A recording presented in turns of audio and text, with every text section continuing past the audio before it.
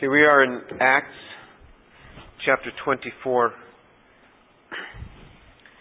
And Paul was making his defense before Felix and then sharing more with Felix and his wife Drusilla.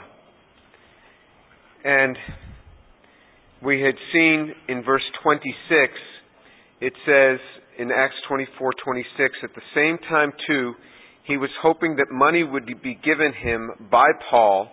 Therefore, he used to send for him quite often and converse with him. But after 2 years had passed, Felix was succeeded by Porcius Festus, and wishing to do the Jews a favor, Felix left Paul imprisoned. So Paul was imprisoned for 2 years. Now remember, he was picked up in the synagogue, beaten. He was given a quick little hearing there in Jerusalem, then brought to Caesarea, given a hearing in Caesarea. They came with many accusations that they could not support. And then Felix left him in prison, calling back for him often, hoping that Paul would bribe him so that he could get out. So realizing that Paul had access, either through his own means or through the means of his friends, to a lot of money. And it says that we had read that he was given freedom to meet with his friends often. So Felix provided a way where Paul could have gotten money through his friends meeting with him so that Felix could have gotten the bribe. But Paul never entertained him in that bribe. Paul refused to walk in a manner that wasn't right, even though the leader of the community, the leader over this, the structure of the guard there, was looking for a bribe. I think that this is an important lesson for us, in that if we are working for somebody that is doing something that's improper, we are not to engage in the improper activity. We are not to follow through with it. So if your boss should say, well, just do this and this, if it's not right, don't do it. Just respectfully go to your boss and to say, I'm sorry, I can't do that. Would you please not ask me to do that? I'd like to serve you, but I can't do that because it's wrong. You will be blessed. Even if you are fired, you will be blessed. But I think that any boss that would see that sort of activity in someone would want that employee all the more.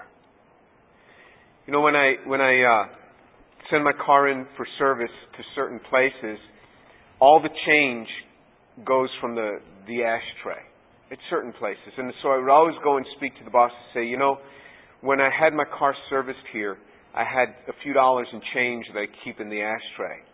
It's now gone.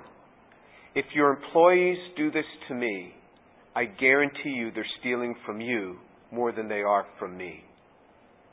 And a good boss will very quickly deal with that. So it's a good lesson for us that we're not to participate in this sort of activity. And in fact, I've heard stories. So this is a story of a man who had a hardware store. And he would advertise, he'd put a sign out in front looking for a boy to work. And this is like when I was a kid, you know, a boy would be hired to work part-time. And, you know, usually to sweep up or something. And what he would do is he would have the boy sweep, and he would leave intentionally, the owner of the store would leave intentionally a little bit of change just by the edges of the counter there by the register. And so one day he had a boy and he did some sweeping up and nothing much came of it. And then he asked the boy to sort some nails. So the boy went to the back room and he was sorting some nails, and the man had left a big box of nails there and said, sort these into the different nail types so that we can get them sorted out. And after the boy had done about half of that box, and it was a tedious job, he came to the boss, he says, I don't want to work here anymore. So the boss thought, oh, okay, that's fine. So he put out the advertising and he got another boy. And interestingly, when this boy would sweep, the boss came and he says, you've done a good job. And the boy said, oh yeah, and I found this change underneath the counter. I just put it back up there by the register. You must have dropped it when you were counting change from the register. So the boss realized he had some treasure in this boy. he asked this boy to start sorting this box of nails in the back. And it took a couple of days to get it all sorted. And then the boss came and he says, "Oh, you've got the nails sorted." The boy said, "Yeah, I got them all done." He says, "Oh, and by the way, I found this $20 bill halfway through that box. And so I left this for you." So the boy alerted the boss to the $20 bill. And the boss had just left $20 bills there in that box, wanting to discern when he would find an honest boy. And so it was an interesting way that this store owner would test to see if the boys that he had hired were honest. It cost him $20 at times, but that was worth it to him. If we walk uprightly, we will be blessed. I tell my students, please report the yields honestly. And if when I'm writing the paper you see that I've written something that's not quite right, that doesn't match up quite exactly with what you've done, it's only because I didn't understand the data. Come and alert me. I don't want anything to go out there that's not right. I don't want anything to go out there that's not right. And especially us as believers, and I'll tell you what will happen, is if we're not honest with things, we may not get caught. But then what happens is another thing will come, and it'll be bigger, and we won't be honest about that. And one day it will be exposed.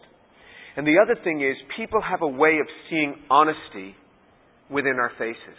Charles Spurgeon puts it this way. He says, do you see a man who is telling a lie?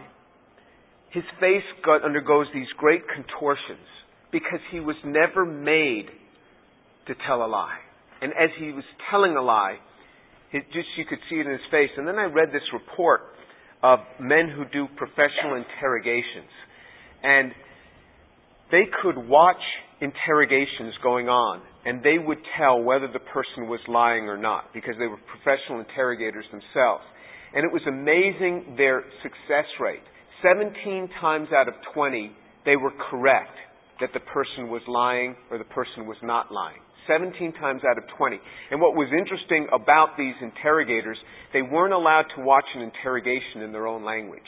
They had to watch an interrogation going on between an interrogator and a suspect, and it was in a language that they didn't know. So just by watching the facial expressions of the one being interrogated, they could tell whether the person was lying or not. 17 out of 20 times in a language they didn't even know. So there are things that give it away. Even to people, if they don't realize it, they may not say, "Oh, that man's a liar, what he just said." But inside, there's something we know about the quality of that person. There's something we know just about the way they speak. And we carry that with us. Paul refused to get involved in illicit activity of paying a bribe, even though it was the order of the day. That's the way things were done. Felix was like, "I'm calling for you again." "Well, duh, don't you get what I'm doing?" And Paul would not give him a nickel. For 2 years. For 2 years, this man stayed in prison. And we would think, what a waste of a life. What a waste of a life. I mean, Paul could be out ministering. Think of how many people there are that could have gotten saved had Paul been out on some missionary journey rather than stuck in some prison. And then we read in the book of Philippians how when Paul is in prison in Rome, he's in prison again for a long period of time, and it says the entire Praetorian Guard has heard. So every time a Roman soldier was chained to him, and because he was a prisoner, always his right hand was chained to a Roman soldier. The Roman soldier was hearing the Word of God. We know from prisons, Paul wrote much of the New Testament from prisons. So what we deem as a waste of life, a waste of my time. God, my time here, this is just such a waste. Don't you see what's happening? It's not a waste to God. Will we allow this time to be fruitful? We don't see Paul stamping around and spitting, saying, "God, this is such a waste of time. Do you know how effective my ministry can be?" It just so happens all Paul can do is share with the guy next to him, share with the the leaders of the guard there, share with Felix. And the way Felix was ultimately thrown out of his office from being in that office, the same office that Pilate had held formerly, the Pilate that we read about that had Jesus crucified.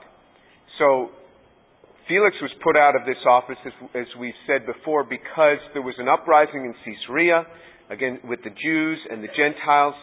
Paul sent in his forces, killed a lot of Jews. The Jews, being quite an educated group, appealed to Caesar and had Felix removed. And that's why it says, wishing to do the Jews a favor, Felix left Paul imprisoned. You say, well, why did he wish to do the Jews a favor? He didn't want any more troubles with these people. It was the Jews that got him in trouble with the emperor. It was the emperor who was now calling Felix back. And Felix wanted no more trouble, so he just left Paul imprisoned. So Festus comes on. Now let's read in Acts chapter 25. Festus, then having arrived in the province 3 days later, went up to Jerusalem from Caesarea. And the chief priests and the leading men of the Jews brought charges against Paul, and they were urging him, requesting a concession against Paul, that they might have him brought to Jerusalem, at the same time setting an ambush to kill him on the way. Festus then answered that Paul was being kept in custody at Caesarea, and that he himself was about to leave shortly.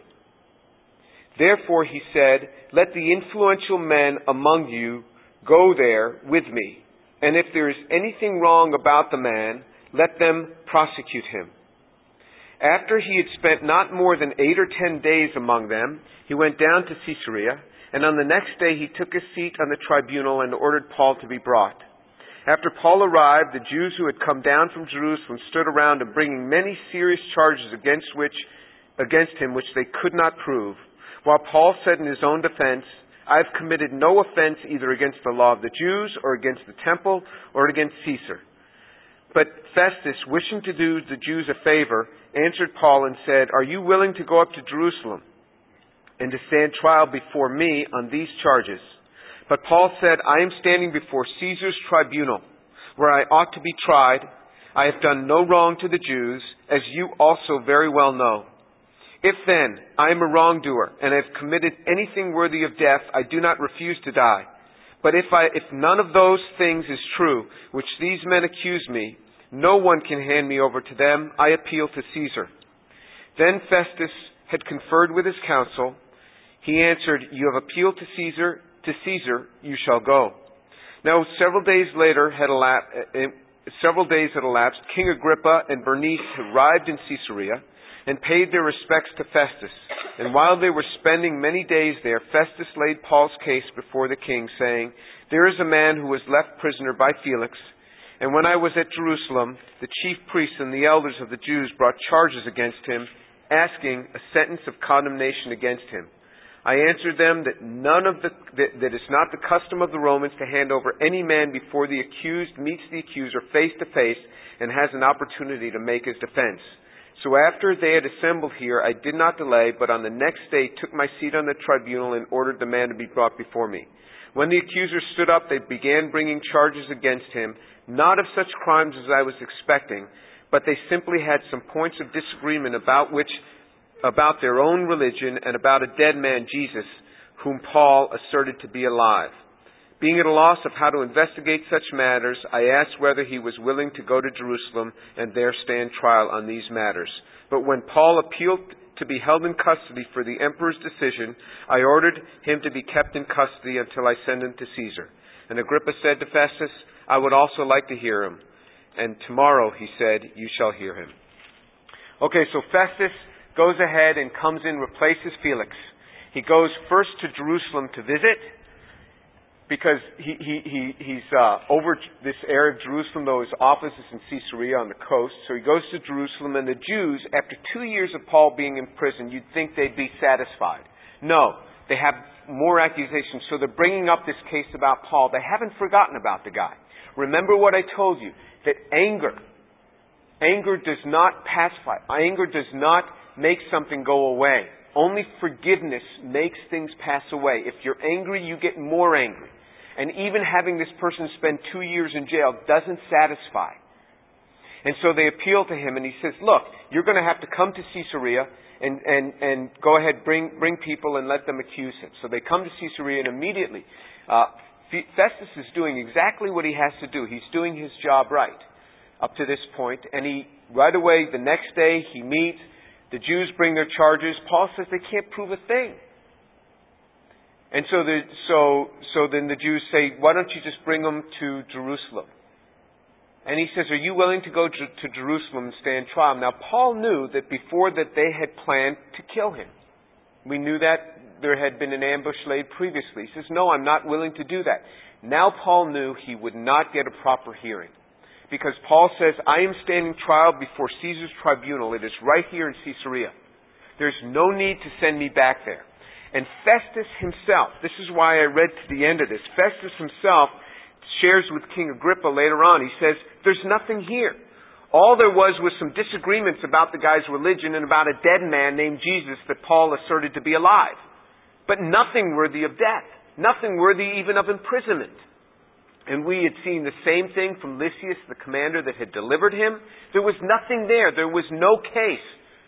You, one day, will be wrongly accused. Maybe at work, it may be in some other situation, somebody will accuse you of something that you have done. Remember this. You are not the first person who has been wrongly accused. And remember the reaction of Paul. He says, I did nothing wrong. I did nothing wrong. But he would not lash out against the Jews. And Festus knew this to be true. So all Paul could do was to appeal to Caesar, because he knew had he gone back to Jerusalem, that would be his death. So he appeals to Caesar. Now you might remember when Paul was giving his testimony, what did Jesus say to him on the road to Damascus? He said, you're going to be my witness to the Gentiles and to kings. That was his promise. He's about to appear before King Agrippa, and he's eventually going to appear in Rome before Nero. So this is a fulfillment of what was given to Paul on the day that he was saved. So now Festus has a problem. Paul has appealed to Caesar. Festus has nothing to write to Caesar of the accusation against this guy. So Festus now is caught. Once the man has appealed to Caesar as a Roman citizen, he has a right to be sent to Caesar. But Festus has to write what the accusations are. So in Festus not proclaiming him innocent is now in a real predicament. If you don't do what's right in your life, you will be trapped. I'm telling you, you will be trapped. If I don't do the right thing, something's going to trap me. If I do the right thing, and something looks like a trap, God will deliver me. God will deliver me. But if you don't do the right thing in your job, in your work, in your life, you're going to be trapped. You're going to be caught. And so this man was now caught. So now King Agrippa comes. King Agrippa comes with his wife Bernice, who was really his sister. He was living with her in an incestual relationship. And he comes and he knows a lot about Judaism. He is the great-grandson of Herod the Great. Herod the Great was the one who had all the little children killed when Jesus was just born, and he wanted to kill Jesus too along with him, but the angel had told Joseph, and Mary had told Joseph, go flee to Egypt. And Herod the Great had become a so-called Jew in order to bring peace in this whole process. So King Agrippa knew a lot about Judaism. And so King Agrippa says, yeah, I want to hear this guy. I want to hear about him. I want to hear this case. So Festus is just looking for some help here. Now look in verse 23 of Acts chapter 25. So on the next day, Agrippa came together with Bernice amid great pomp and entered the auditorium accompanied by the commanders and the prominent men of the city. At the command of Festus, Paul was brought in. Festus said, King Agrippa, and all you gentlemen here present with us, you see this man about whom all the people of the Jews appeal to me, both at Jerusalem and here, loudly declaring that he ought not to live any longer. But I found that he had committed nothing worthy of death, Since he himself appealed to the emperor, I decided to send him. Yet I have nothing definite about to write to my lord. Therefore I have brought him before you all, and especially before you, King Agrippa, so that after the investigation has taken place, I may have something to write. For it seemed absurd to me to send a prisoner, not to indicate also the charges against him. So you see that Festus is very open about his predicament here, but he's trapped. He's trapped. Remember when Paul appealed to Caesar, it said back in verse 12 that Festus conferred with his council, and his council said, "The law is the law. You didn't declare him innocent. He has now appealed to Caesar. To Caesar he must go." That was the law. He was stuck here. So here's the guy, the first day on the job, and he's in trouble because he didn't do what was right. And King Agrippa is there. He says, "I'd like to hear him." But you see this testimony in verse 25. "But I found that he had committed nothing worthy of death." There's nothing here. There is nothing here. And we had seen other portions where it said there was nothing worthy of death, Lysias said, or of imprisonment. Nothing worthy of death or imprisonment. All of this was in God's way. You know, when we go through things in life, we sometimes think, "God, this is such a waste of time. Why am I doing this?" And God's saying, "No, this is not a waste of time. I have something for you." And you see that Paul was willing to go through all of this. Very different sort of response this guy has. He says, "I have nothing definite here to write." Paul is just this pawn being tossed about. We don't know what the world has for us.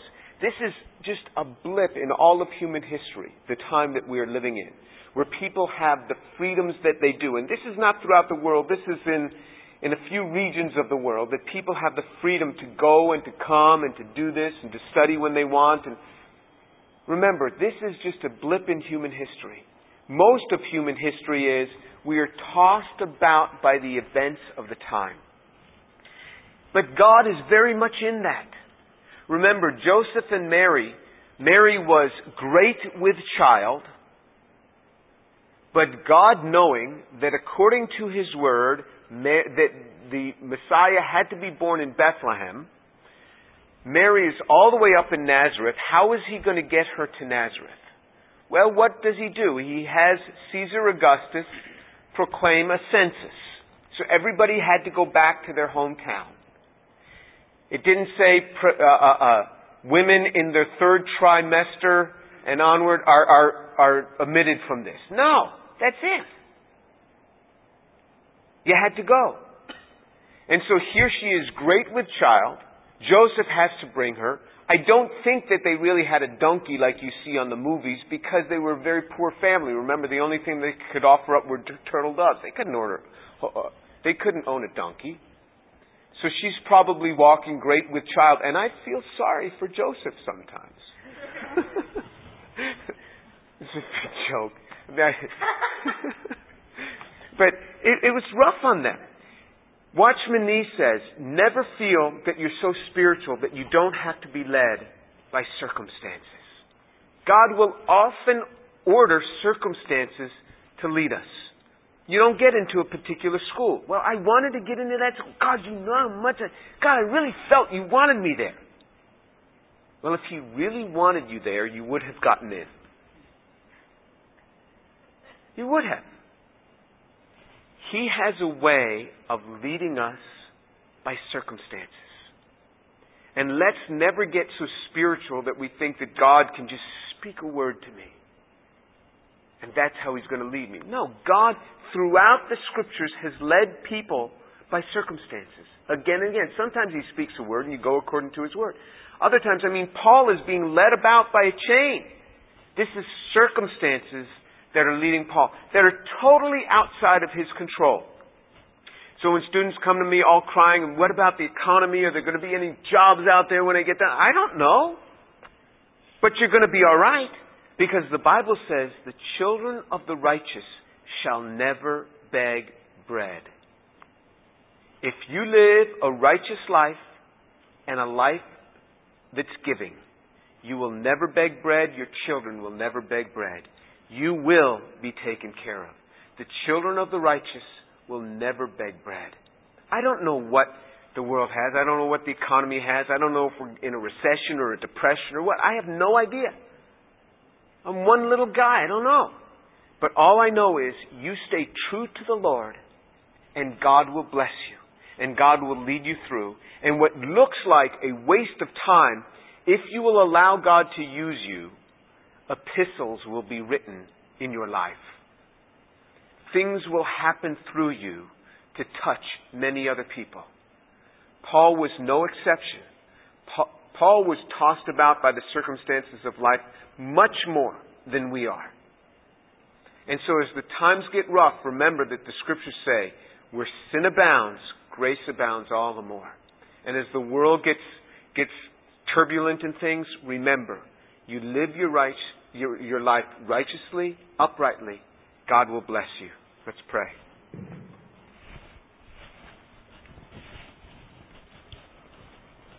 Father, I thank you so much for your word, the truth of it, the lessons of your word. Father, thank you for the life of Paul, that he would not pay a bribe. He would only do what was right. Thank you, Lord, for the truth of living a life that is totally subjected to you. And Father, what you were able to do with this man, even through the circumstances that he went through. Father, I pray for these young people, that there will be doors opening and closing before them. Father, I pray that you would lead and guide them properly and safely, and their hearts would not become bitter against you, but they would bow to your will and live their lives righteously and in a giving fashion. Father, your grace be upon them, I pray. Father, I pray for these young people, that you would lead them safely. The grace of God be with them. And Lord, many of the students from this class will be returning to campus today. Lord, I pray your grace to be upon them as well. And I thank you in the name of Jesus. Amen.